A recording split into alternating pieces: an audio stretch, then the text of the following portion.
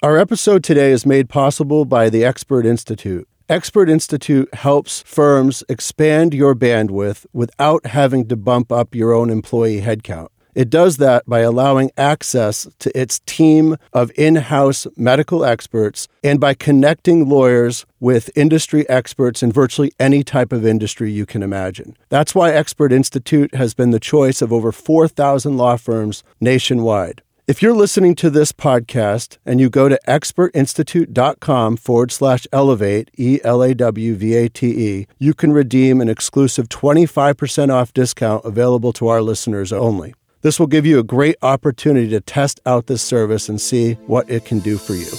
This is the Elevate Podcast, where trial lawyers learn, share, and grow. Let's talk about how we can elevate our trial practices, law firms, and lives. And now, here are your hosts, coming to you from coast to coast, trial lawyers Ben Gideon and Rahul Ravipudi. Welcome to the Elevate Podcast. My name is Rahul Ravipudi. And I'm Ben Gideon. Today, I'm really excited to introduce one of my close friends, Kalpana Srinivasan. She's the managing partner of Sussman & Godfrey, a 130-person lawyer boutique law firm focusing on both plaintiff and defense work across the country. They do bet the company litigation on both sides. Kalpana focuses on the plaintiff side. She's a real underachiever as a South Asian woman. She graduated from Yale undergrad in journalism, became a journalist, and then moved on to one of the worst law schools on the planet, Stanford Law, where she graduated from Stanford and then joined the law firm of Sussman & Godfrey. She joined the LA office, which was just a 4-person outfit at the time she joined there, and then she grew that practice into being one of the largest parts of this Houston-based law firm. And her success as a lawyer has been unparalleled. Her success as a South Asian and a female lawyer has been unparalleled. She's broken so many glass ceilings, and a $700 million verdict is one of those amazing accomplishments she had. But in addition to that, she's been a real leader in the community and in her firm and in pushing diversity, and is now the managing partner of Sussman Godfrey. And so I'm excited to talk to her, and Ben is as well, and we're going to learn a lot about her secrets of success. Thanks for having me, Rahul and Ben. I'm excited to be here. No, we're excited to have you. And I know we've been friends for a long time, and it's been amazing watching you shatter all these glass ceilings. South Asian woman, joining a Houston-based firm, getting $700 million verdicts, becoming a co-managing partner. So I want to get right into it. What's it been like climbing the ladder as a woman? It's been exhilarating and challenging and sometimes disheartening, all rolled up into one. There's been amazing opportunities, and I do feel today that we're on the brink of something significant happening in our profession. But I also think that getting here required a lot of will and a lot of willingness to work within our institutions to try to bring about change and to accept that that change may take some time to come. There's still, especially in the courtroom, where, Rahul, you're very familiar, being in trial, a real dearth of women in trials, in major arguments, in mediations, handling significant settlements. And so while I think there's been a lot of change and a lot of new ground broken for women to come up in the profession and show their skills, there is still room to move ahead and to demonstrate that they can be in all parts of the profession, from writing briefs to taking depositions to obviously being on their feet in court. And my own experience was very much driven by getting the chance to do that at a fairly early stage in my career. I think it was career changing for me to be in positions where I could be visible and be seen, both to enhance my skill set, but also to develop a reputation on my own and to develop business and referrals. So that's a long way of saying that I'm really excited about where we are in this moment. I have a lot of young female partners at my firm that I'm very excited to work with and to see where they end up.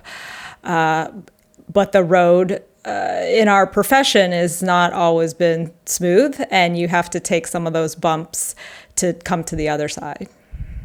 So at Sussman, when you started, how many lawyers were in the LA office? There were 4 when I came in to interview. I was clerking at the time. So in some ways, if you had asked me when I was in law school whether I wanted to go to an office with 4 people, I would have said absolutely not. I wanted to be somewhere where there was a bigger group, or I could meet subgroups of people and find like-minded colleagues. But I do think, having clerked, my view of that was different, that you could have a small intimate group and really share in each other's career development, that you could collaborate, and that it could be formative. And for me, and this is really the benefit of hindsight, I had a real opportunity to shape the way the office developed, which I didn't recognize when I was perhaps a young whippersnapper interviewing at the time, thinking about my journey, but it did give me the chance to do that. And so maybe it was a quote unquote riskier move at the time to go someplace small that was developing and growing, but it was certainly beneficial for me in the long run to have done that rather than going to a much larger firm where it would have been harder to fork my own path. You and Raul have been friends for a long time, but we just met for the first time today. So I'm just really interested. I've read a lot about your current success, and I mean, your credentials are impeccable and you've accomplished some amazing things. Could you take us back a little bit and kind of bring us back to the beginning of the story and tell us a little bit more about yourself and how you came to be managing partner of one of the most prestigious trial law firms in America? Sure. I started off as a reporter before I became a lawyer. And I always think that piece of it is important because I learned a lot of skills there that helped me hit the ground running when I did come out of law school. I was a reporter for the Associated Press.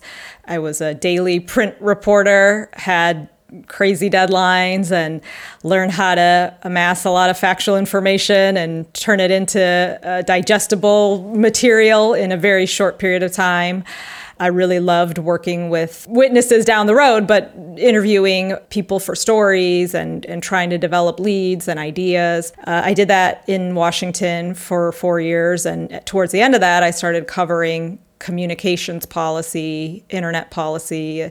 At the time, there was a lot of deregulation around telecom and cable, trying to encourage the advent of broadband internet and wireless internet, which we all take for granted now.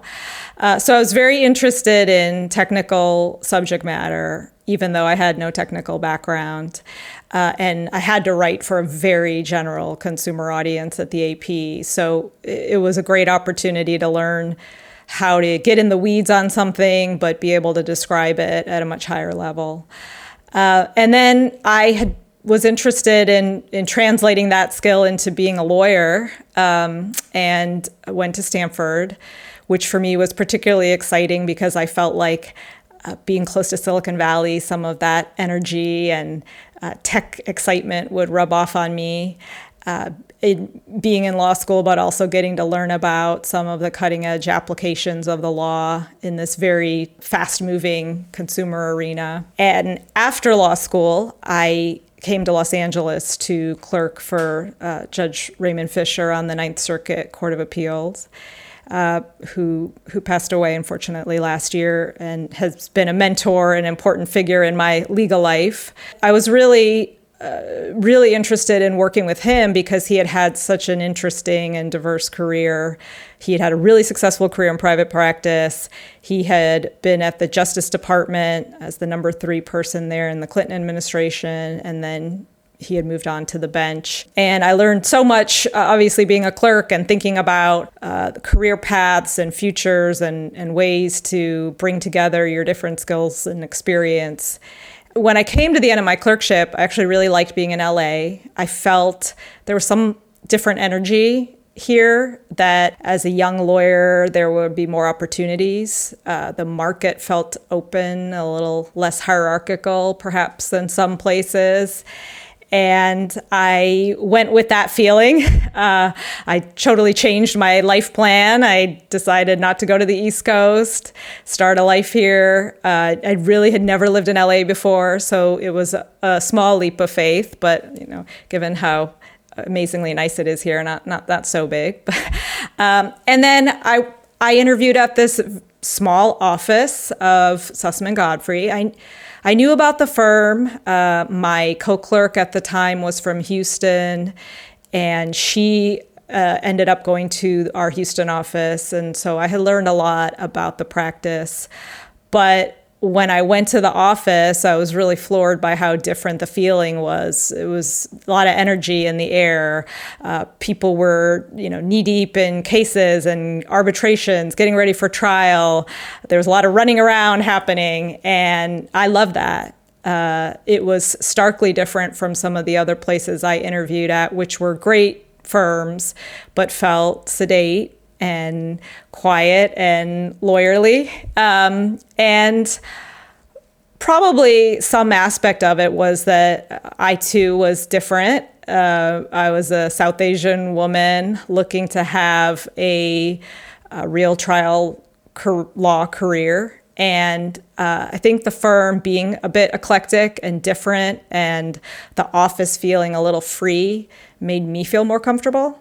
And so I began my career there and just didn't leave. Being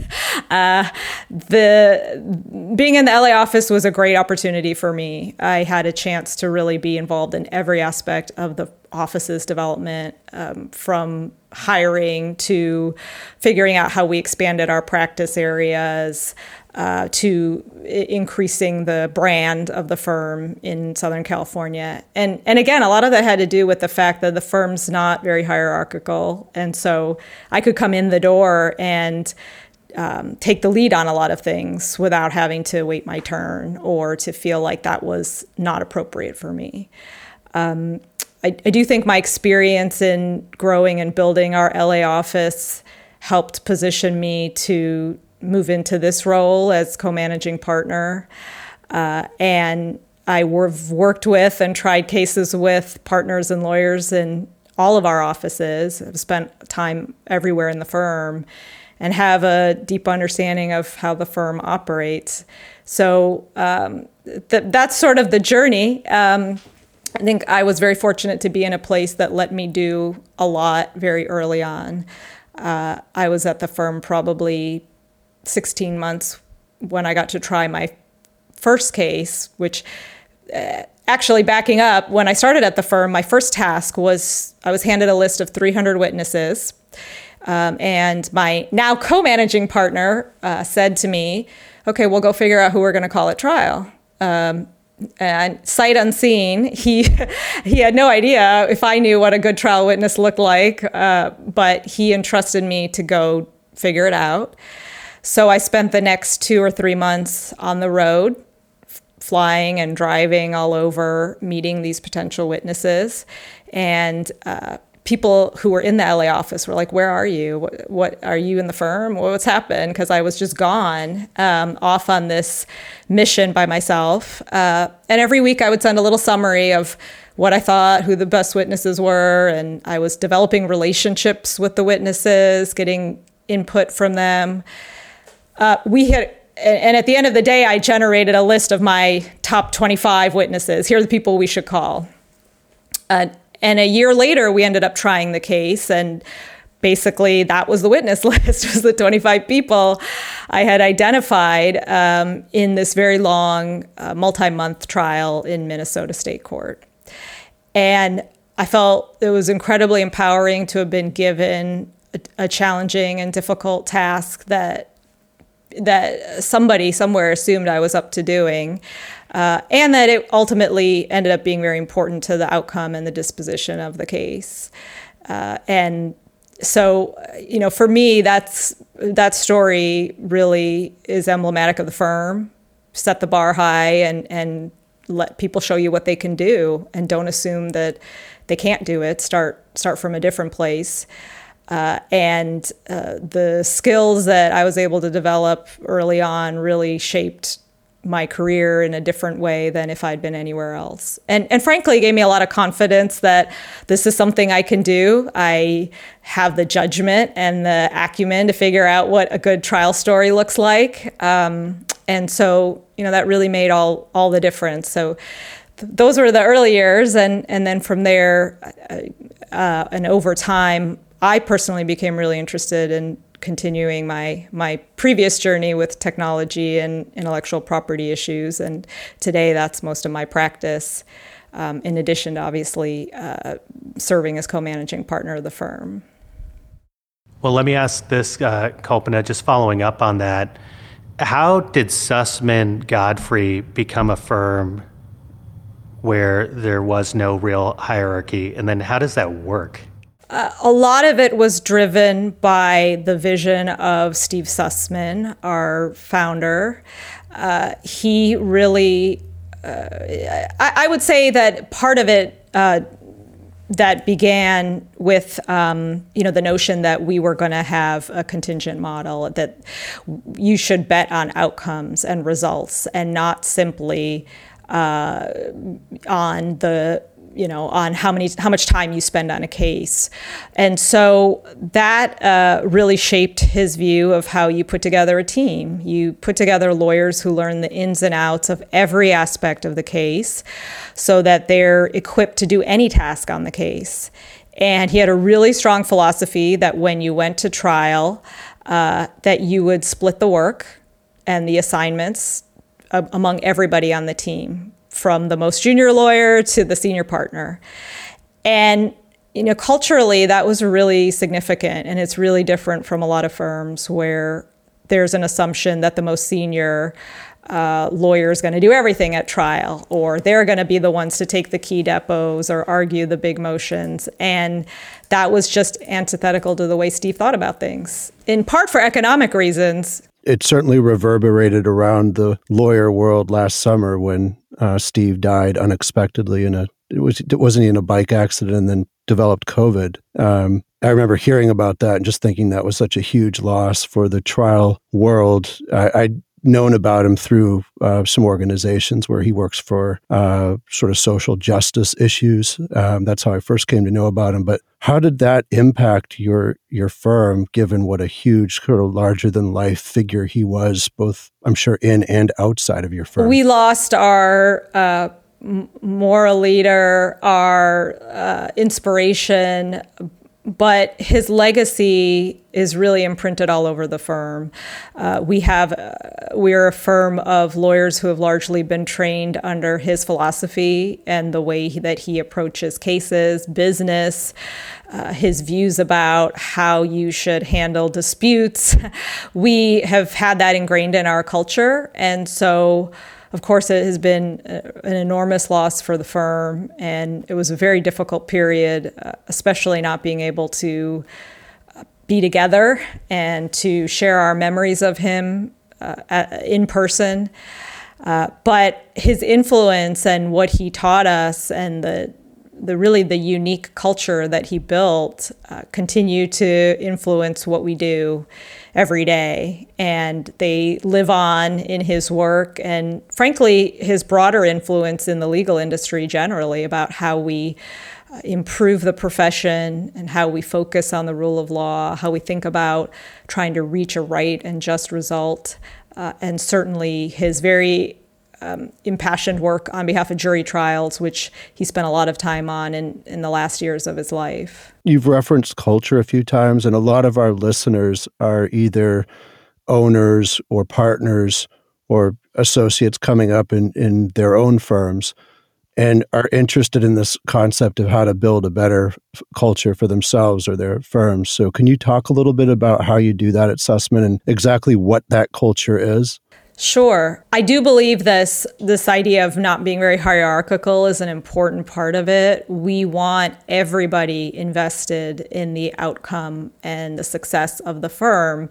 We don't hire 100 associates with the idea that 4 are going to end up being partners. We hire associates with the idea that every single one will be a partner.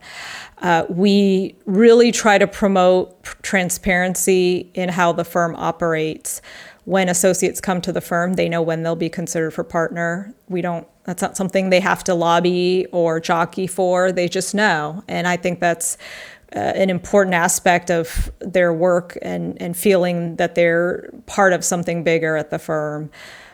There's a lot of transparency around the business aspect of what we do. And I really believe that's critical for firms today and into the future to move away from having financials or having important decision-making be a black box. It makes it very hard for people to feel that they have autonomy in your organization or they have a future or that they should care when they're excluded from some of the really critical aspects of what makes your firm work. And so we have incredible transparency with the partners, and even with the associates, we do a session with them on financials every year. We want them to understand how the business of the firm works.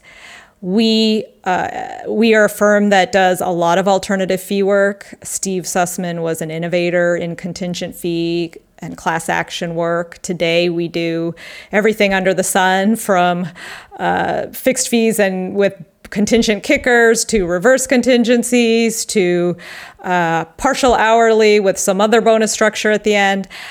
But any case that is a non-hourly matter, we vote on as a firm every single week. We vote on it one lawyer, one vote. That means everybody from me to the newest associate has an equal weighted vote on those matters. So when we invest in a contingency case, when we've decided as a firm to take that, it is a collective decision. We're risking and gambling together. But we also want everybody to be bought into what we're working on. And we have a weekly meeting where people present the merits of their case and their likely recovery, how they analyze what the potential damages are, how they're going to staff it, how they got the business. And that also helps cultivate the judgment of our younger lawyers about how they should be looking at cases that they're trying to bring into the firm, especially ones that are not hourly. But this process of voting on it firm-wide and having everybody vote on it has really served us well, both in terms of having a culture of people being invested in the work, but also in terms of learning and learning how to analyze issues and to collaborate with one another. Rahul, you asked earlier about hierarchy. Sometimes those memos come around and an associate will ask a partner a bunch of critical questions about the case, like, well, is this legal theory viable? Or did you think about this defense that the other side may raise? So moving away from the notion that everybody at the top has the answers is, I think, an important part of building that culture here. That creates a lot of confidence for those young lawyers when they start having that interaction with the sophisticated senior partners too.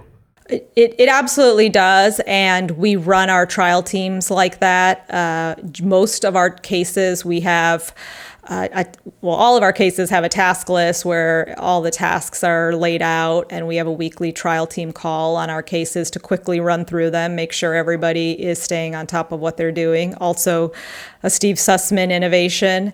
But in most of our cases, that task list is run by an associate. The associate is thinking about what needs to be done, not just the obvious deadlines, but what do they need to do to push it forward? What are the areas of the case that need development? What's the evidence we should be gathering for when we face that summary judgment motion in 6 months? And having to think more strategically like that is a big part of how these associates are trained. But it also is empowering for them. They will assign work to partners and say, this is your task for this week. Can you make sure you look at this transcript or make sure you're editing this brief, and hold partners accountable in the same way? And that is an expectation in our firm by both the partners and the associates. So it's not a surprise when you get that email from an associate telling you that you're overdue on something that you have as your assignment.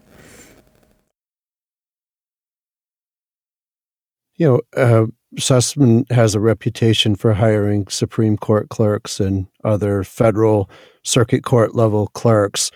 So you are hiring people that have really, exceptional credentials, generally speaking, and keeping those people engaged and keeping them at the firm. That strikes me as a real challenge, especially with the kind of egos that tend to go along with people that think that they want to be trying cases. So can you talk a little bit about how you manage to, create a cohesive team of people where you have lots of probably large egos and people that have these kind of exceptional credentials who there would generally be that centrifugal force that may pull people out? So how do you deal with that? In terms of what keeps people there, there is a lot of autonomy. There's a lot of freedom to figure out your career path, to contribute, to be a responsible young adult lawyer from the get-go. And I always think of that as something that I observe to be really different for me from other places that I learned about or heard about. And coming in the door, having already had a mini career, I didn't really want to be babysat or have a lot of layers between me and prime time, right? I wanted to be able to get in there right away. And so I do think that's one thing that keeps and attracts very smart, bright young lawyers, is that they have all the skills, but they're also going to get a chance to utilize them. And they're also going to get some degree of autonomy to figure out how to do that. How do you balance having a big important deposition and a big other case deadline on the same day? How do you get ready for your first major argument? In terms of, figuring out balancing, we have lots of smart people, of course, and so they all bring different things to the table, but I think we move much more towards the collaborative model of having valuing even the people who may be the newest or youngest or the ones that have the freshest ideas and takes on things. And I think our partners are really comfortable with that too, that they're not always on the ground. They're not the ones digging through the boxes of documents. They may not have taken all the depositions. And so listening to the insights of some of our younger lawyers is an important part of what's going to move the case forward. What's the philosophy at Sussman for nurturing? You've got 130 lawyers. All of them are trial lawyers or potential trial lawyers. Being a trial lawyer can be a grueling job. What's the philosophy over there to nurture these lawyers to have a long and happy and successful career as a trial lawyer? It's really important to keep reminding young lawyers that it's a marathon. It's not a sprint. We have what is effectively a 6-year partnership track right now for lawyers who are coming in off a clerkship. And I think there can be a feeling like, well, I'm on a sprint. I just need to get to the end of that 6 years and then I'm a partner. And then it's like, oh, wait, actually, that's just the beginning. And so we really try to show them that the arc is long in what you're trying to accomplish. Part of that is showing them what happens on the other side in terms of business development, bringing in clients, learning to develop and finish and start a case from top to bottom, and really getting them interested in that piece of it so that they aren't so focused on just A to B, because I think that can be a recipe for saying, I'm going to grind through the next couple years, I'm going to become a partner, and then you might find yourself exhausted at the other end of it. So part of it is sort of making it clear that there is a path ahead, that we are invested in them for the path ahead. We are not just having them do idle tasks just because it helps our case, but also because we want them to learn how to ultimately become productive and successful lawyers in their own business.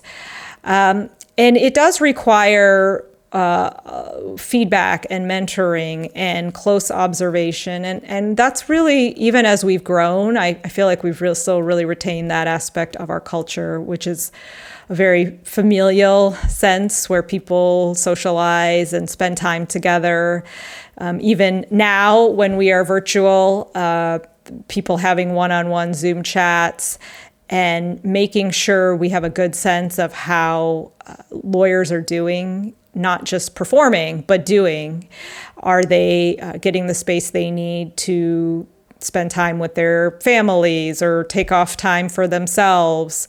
We moved, over the past couple of years, we have moved to a really robust parental leave policy. We have adopted an unlimited vacation policy for associates and have talked to them about how important it is for them to make sure they are making that space in their lives. So it is a multifaceted issue, because it's important that young lawyers understand that there's a lot that lies ahead beyond just becoming a partner, and that we want them to be well equipped for that, but also to have the energy and have the enthusiasm and excitement, and not be burned out on what they're doing when they enter what should be the really exciting phase of a different part of their career.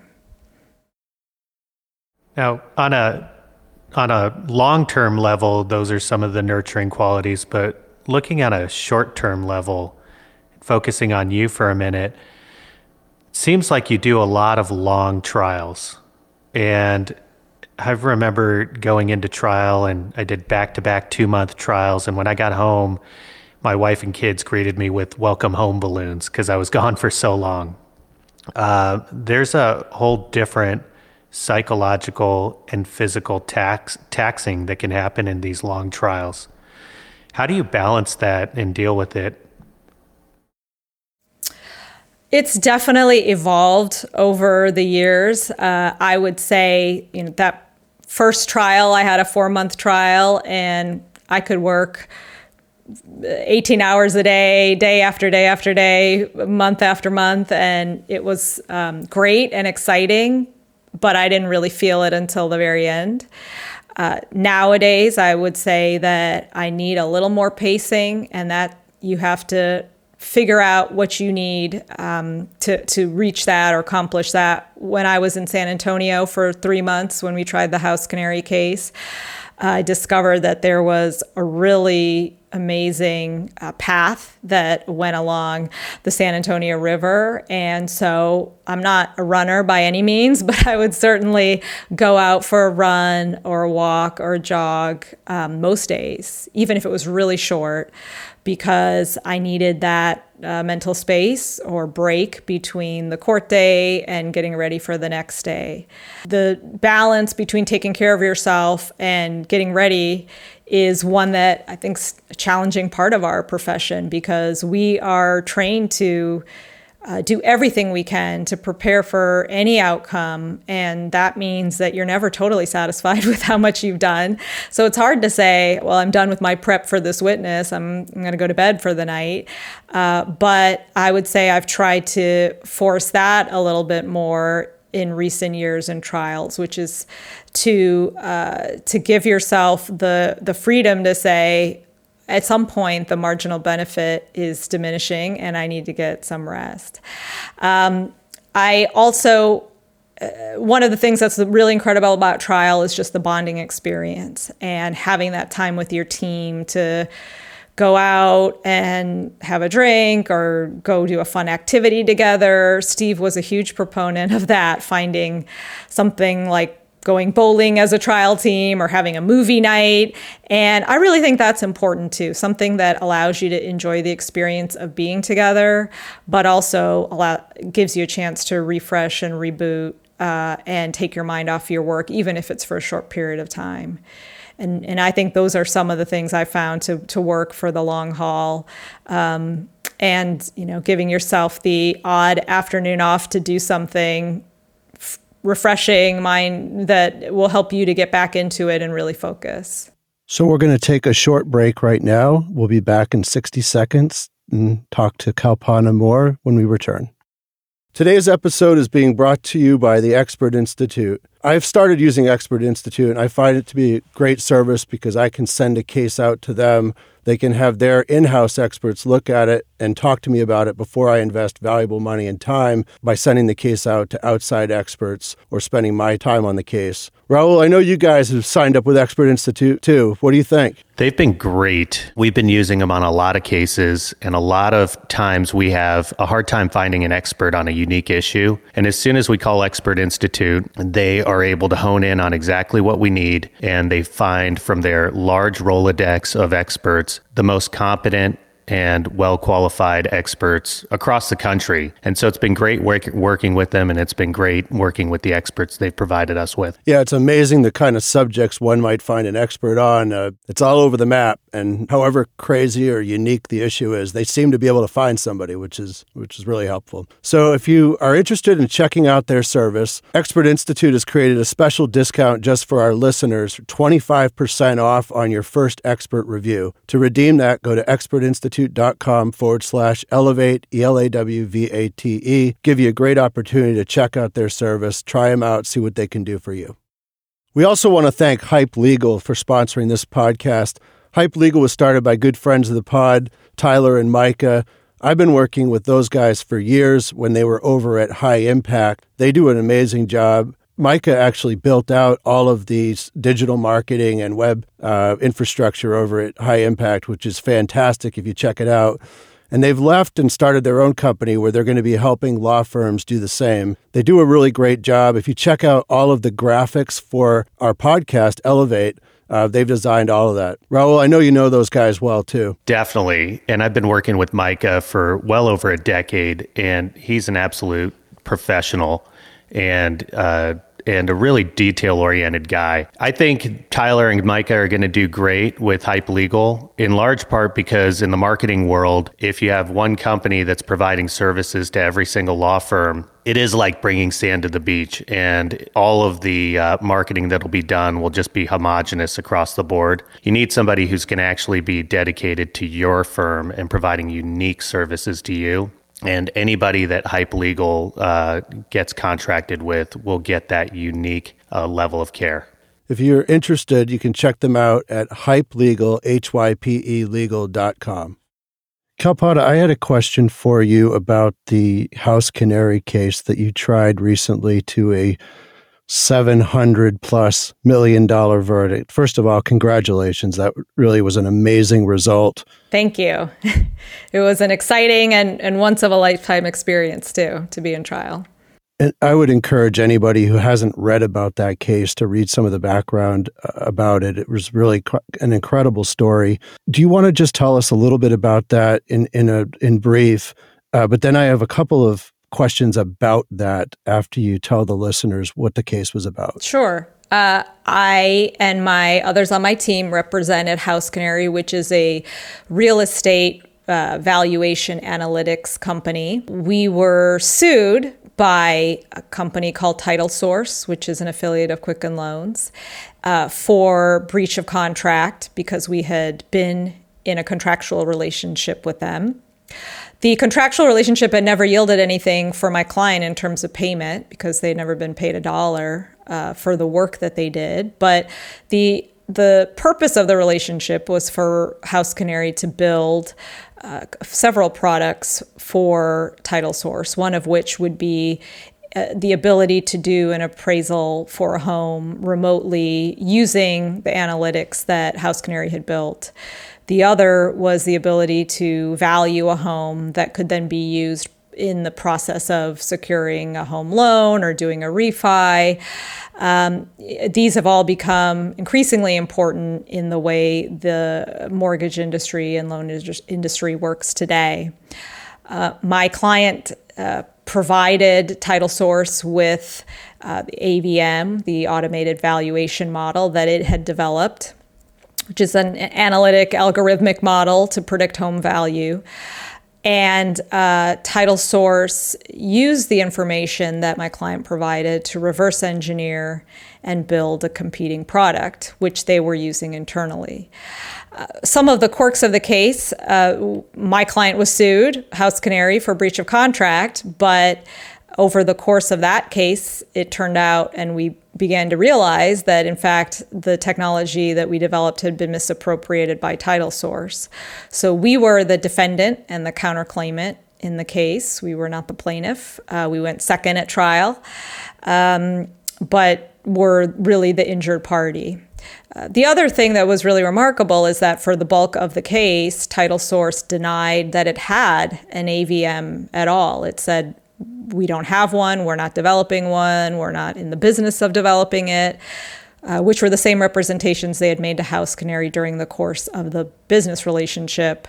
So it was a shocking and landmark discovery when we found out that, in fact, they had built a competing valuation model, contrary to what we had been told in discovery, contrary to what our client had been told. And then as the discovery unfolded and as trial unfolded, we were able to demonstrate that they built that valuation model using our technology. It really is an amazing story. And the one question I had about it was that this case came in initially, as you mentioned, as your client was sued, so they were the defendant.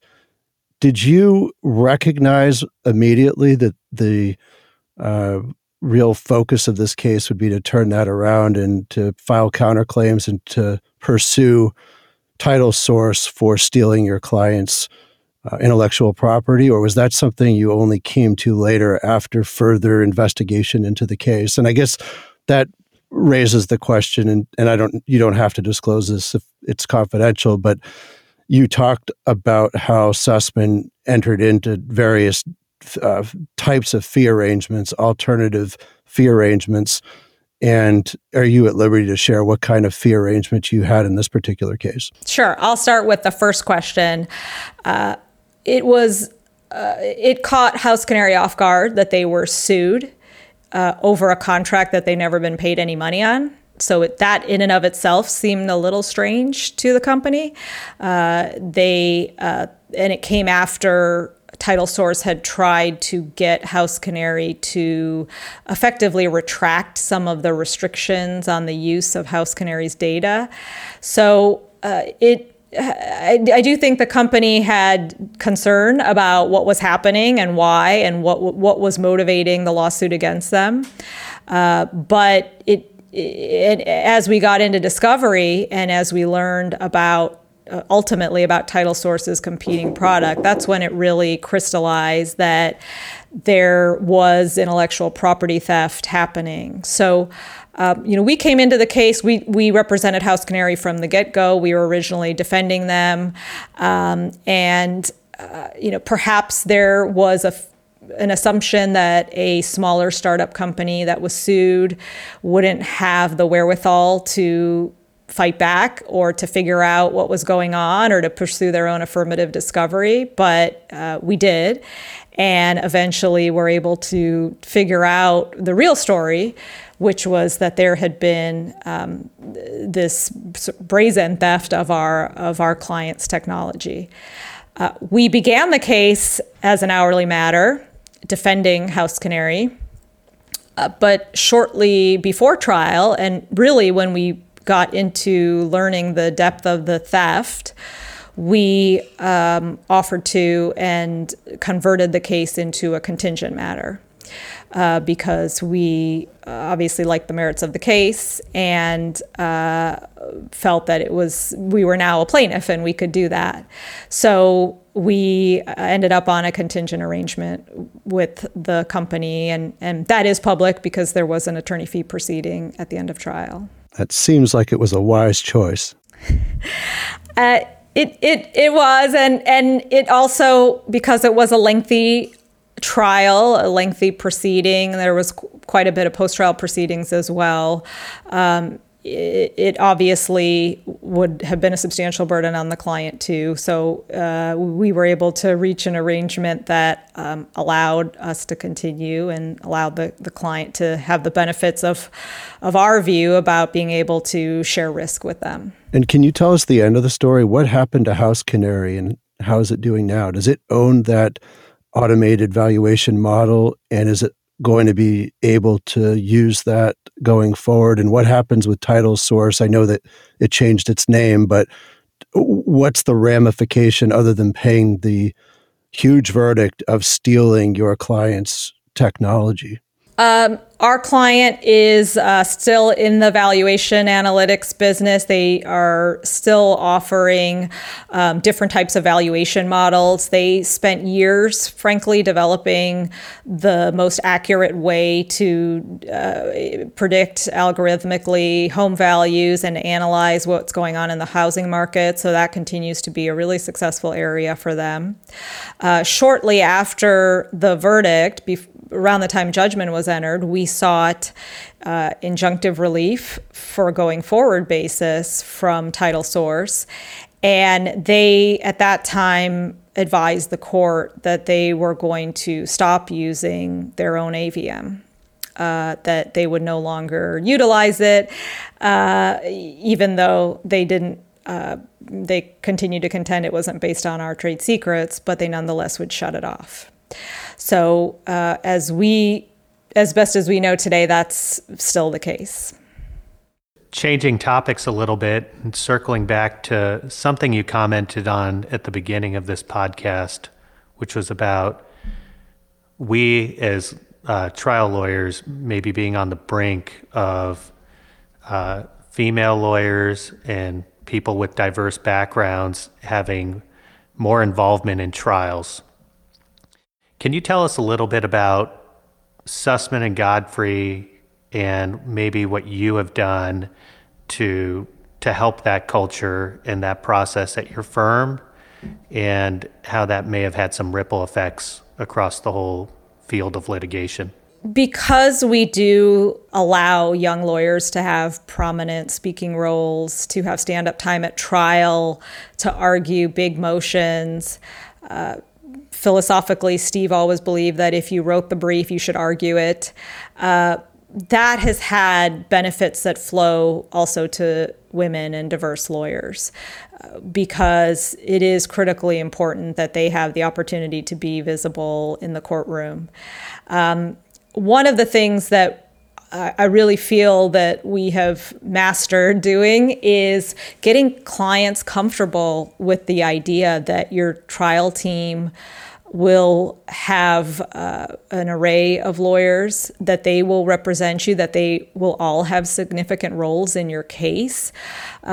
Obviously, when you have a contingent case, it's easy to tell your client, look, we're sharing risk. You should if we trust our young lawyer to go stand up and do this argument, you should too. We're in it together.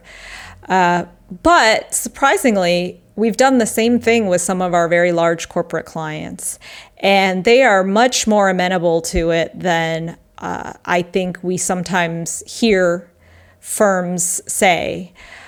You sometimes hear firms or some senior lawyers say, well, I don't think the client's going to like it if I allow so-and-so to take this important role at trial, or take this argument, or depose this key witness. And that is an assumption that I don't think holds true. It requires some development of a relationship between the lawyers and the clients. You can't just throw a new lawyer into the mix and ask the client to entrust them with the most important responsibilities in the case. But if the young lawyer has been working with that client, has been involved in client issues, has been running the trial team calls, has been handling key tasks, then it's often not a shock to anybody's system when they get up and do a significant argument or handle something important.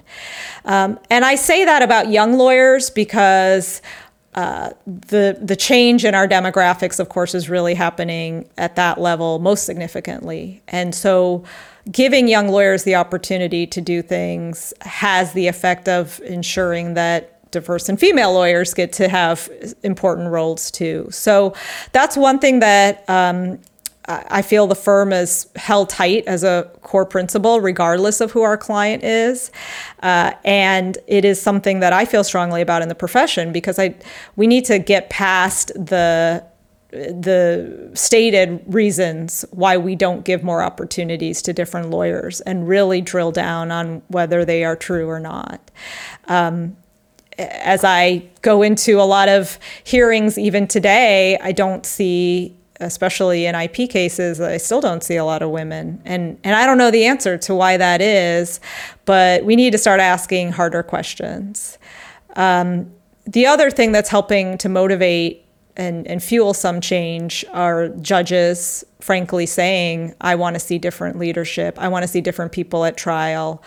And that, again, helps perhaps some lawyers to go back to their firms and say, look, this is what the judge wants. So we ought to give it to the judge. But it is, I believe it's an area where the profession could work harder to figure out how to do it right, how to do it in a way that allows that diverse and female lawyer to succeed, rather than holding on to some of these notions that I think are outdated and are often unsupported. Are you seeing changes in the behavior of the judges or opposing counsel?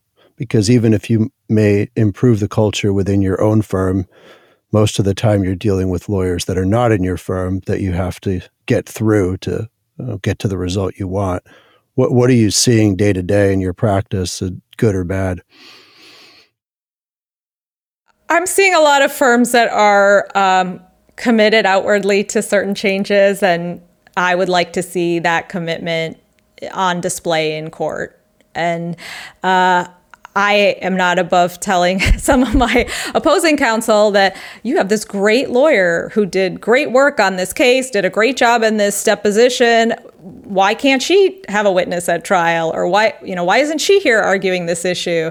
And maybe they think I have some ulterior motive, but I don't. I just feel that it's easy to create those opportunities, and we just have to push ourselves a little bit to do it. And to feel comfortable doing it. Have you ever heard this or anybody say, well, the system's just fine, Kalpana.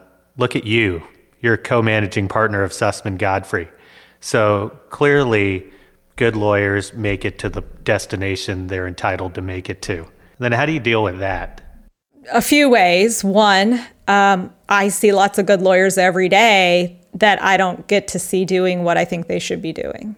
And so it shouldn't be a unicorn phenomena. It's some of the things we do are very challenging and very difficult, but not all of it is rocket science. And we should be flourishing. There should be plentiful numbers of women and diverse lawyers getting to do those things.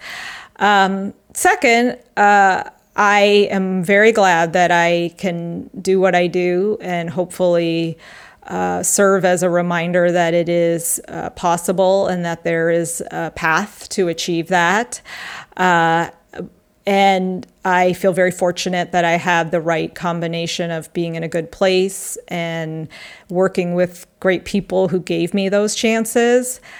But those opportunities, again, we should be making them available widely and broadly. And in the absence of having had those opportunities, I wouldn't have been able to do what I did and gotten where I was able to in both the firm and in my practice. So I appreciate that, and I hope my being in this role changes people's views of what the person in the role should look like. But there's plenty of room for more. And that's where we need to be headed. Given that you probably see a wide range of different practice areas from the IP that you're personally involved in, but all the other practice areas that Sussman is involved in, and looking ahead to the future, are there areas that you believe are ripe for opportunity and growth in the next decade? In terms of subject areas, one, antitrust is evolving and developing, and maybe more broadly, unfair competition. Our firm was actually built on doing really significant antitrust cases, and we continue to and have done them ever since. But some of the individual Section 2 cases became more challenging to bring and not as common to see in civil practice.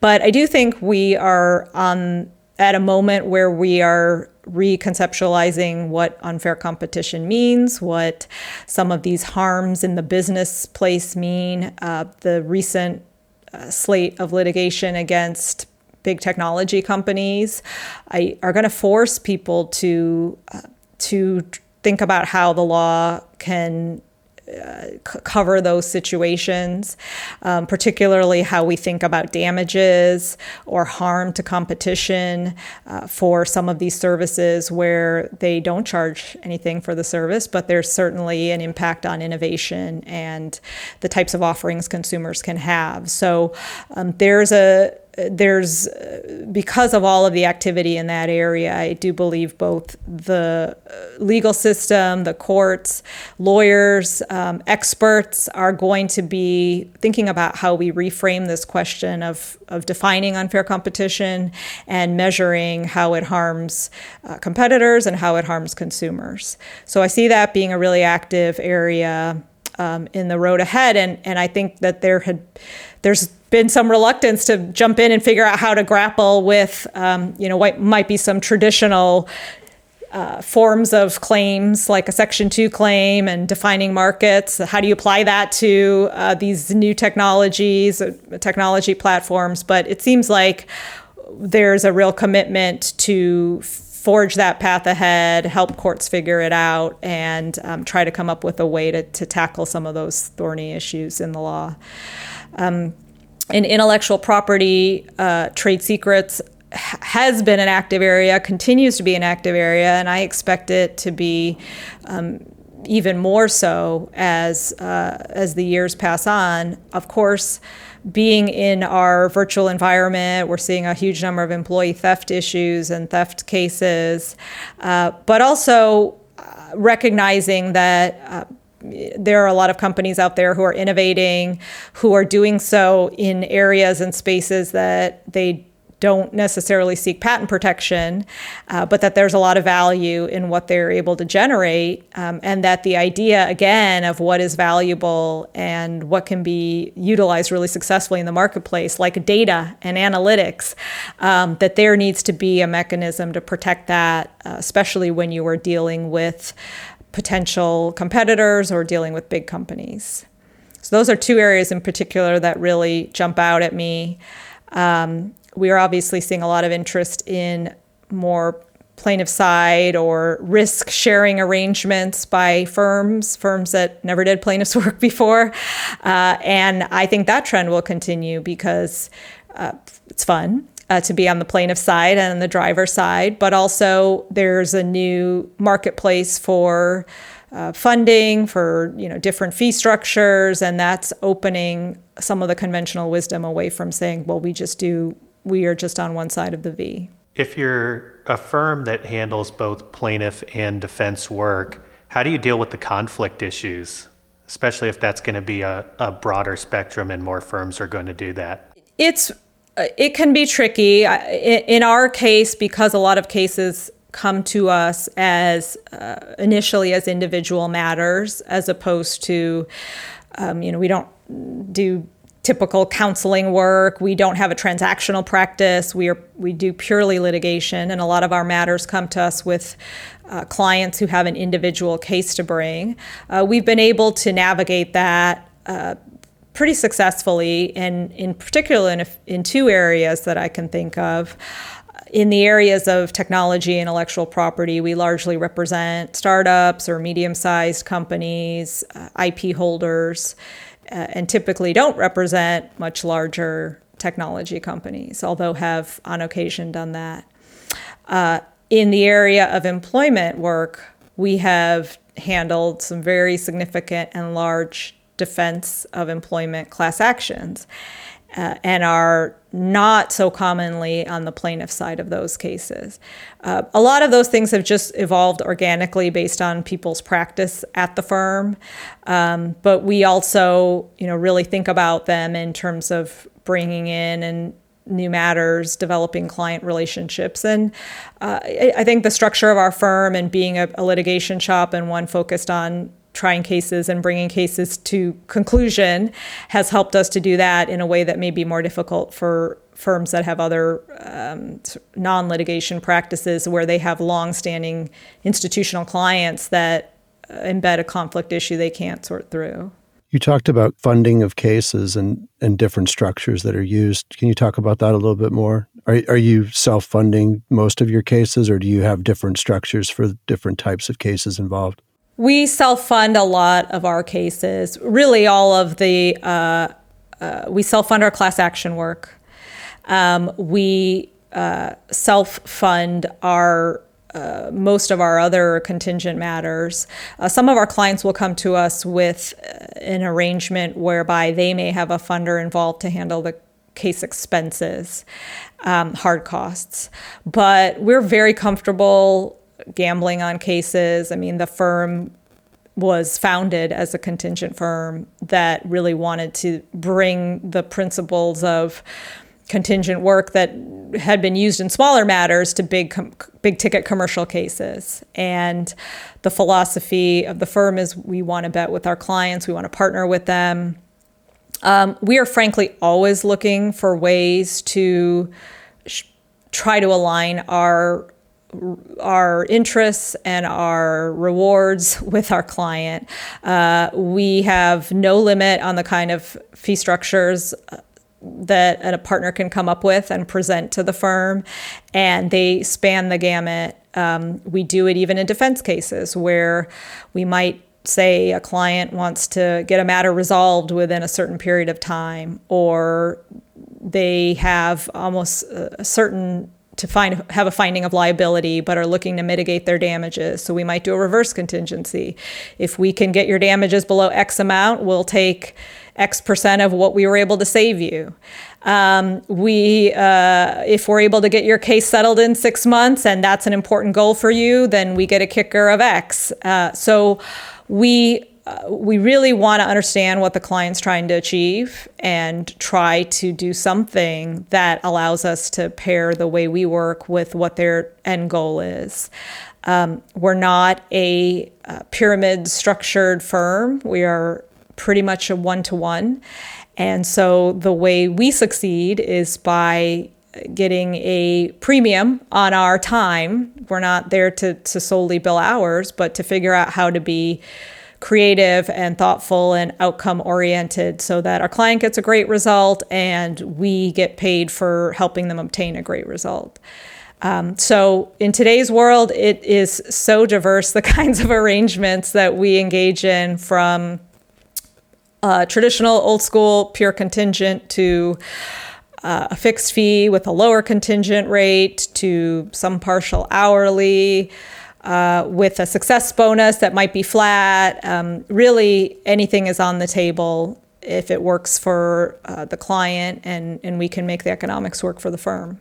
And to go back to something Raul had asked earlier, I mean, when you have that, both of us do contingent fee cases. The cases that I try tend to not range in the plus or minus $1 billion range, though. So for the lawyers that are there, which is really a bet the company kind of litigation where your client this is an existential issue for your client and for your own firm, where the fees on a $700 million contingent fee case versus a loss are just the enormous difference in that. And you're away trying a case over a course of what I understood was about 3 months. That compounds and builds on itself to be an enormously pressure-filled situation, as I'm sure you can speak to in a personal way. How do you manage that And how does your firm develop a culture where people can go and do that? Because, of course, you always have the risk of loss, and that goes part and parcel with trying cases, the high-risk cases like that. Absolutely. You really do have to go into it with the idea that if you haven't lost cases, you're not trying enough cases. So that is a critical message we try to make sure everybody knows.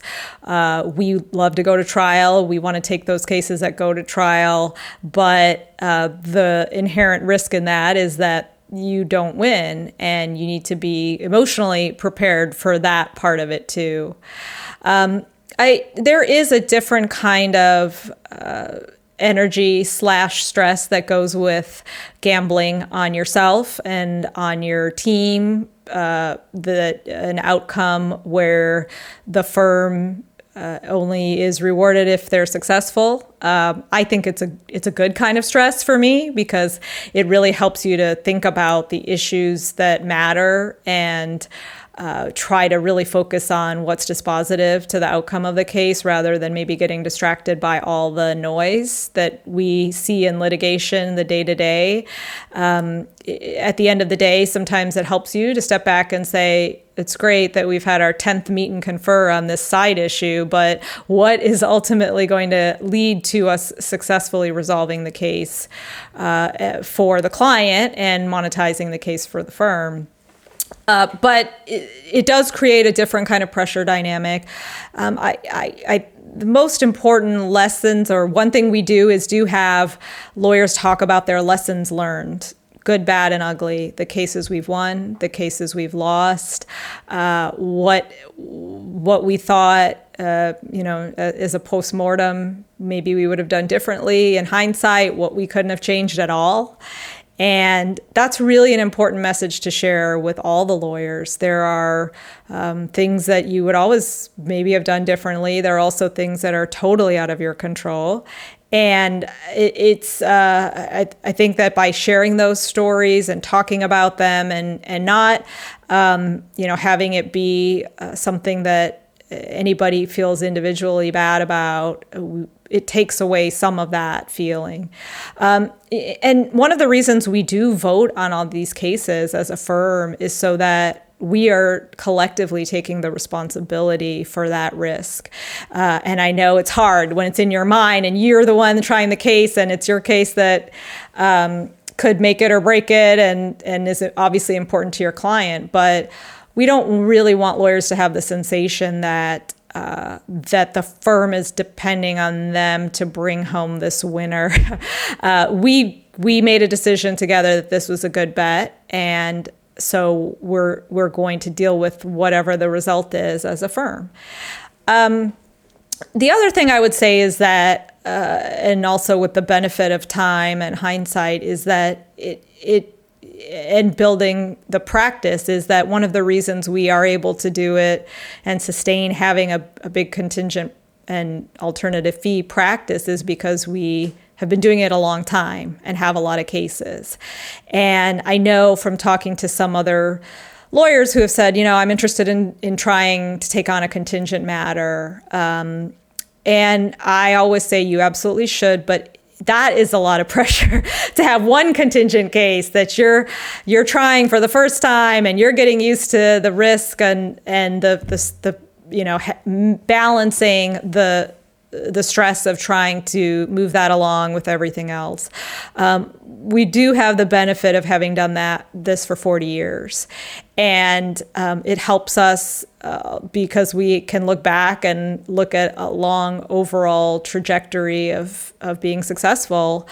But you have to recognize that in allocating and spreading risk, there's bound to be some things that don't go as you predicted. And so I think that's helped a lot with sort of seeing that long track record and knowing that there are stories of people who lost trials, but that over the long haul, over a really wide docket of cases, that is invariably going to happen.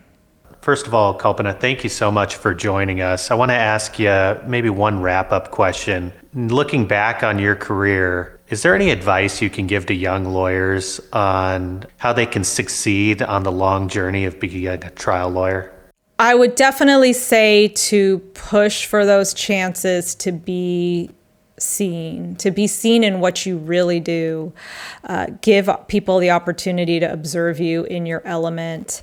That is not always easy to do when you're just starting out, but over time, to make sure that you get to go to court, that you get to take a key deposition, that you are being able to show off your skill set. And that really has a lot of long-term benefits to your career development. Of course, getting to take on those types of assignments is great and rewarding in and of itself.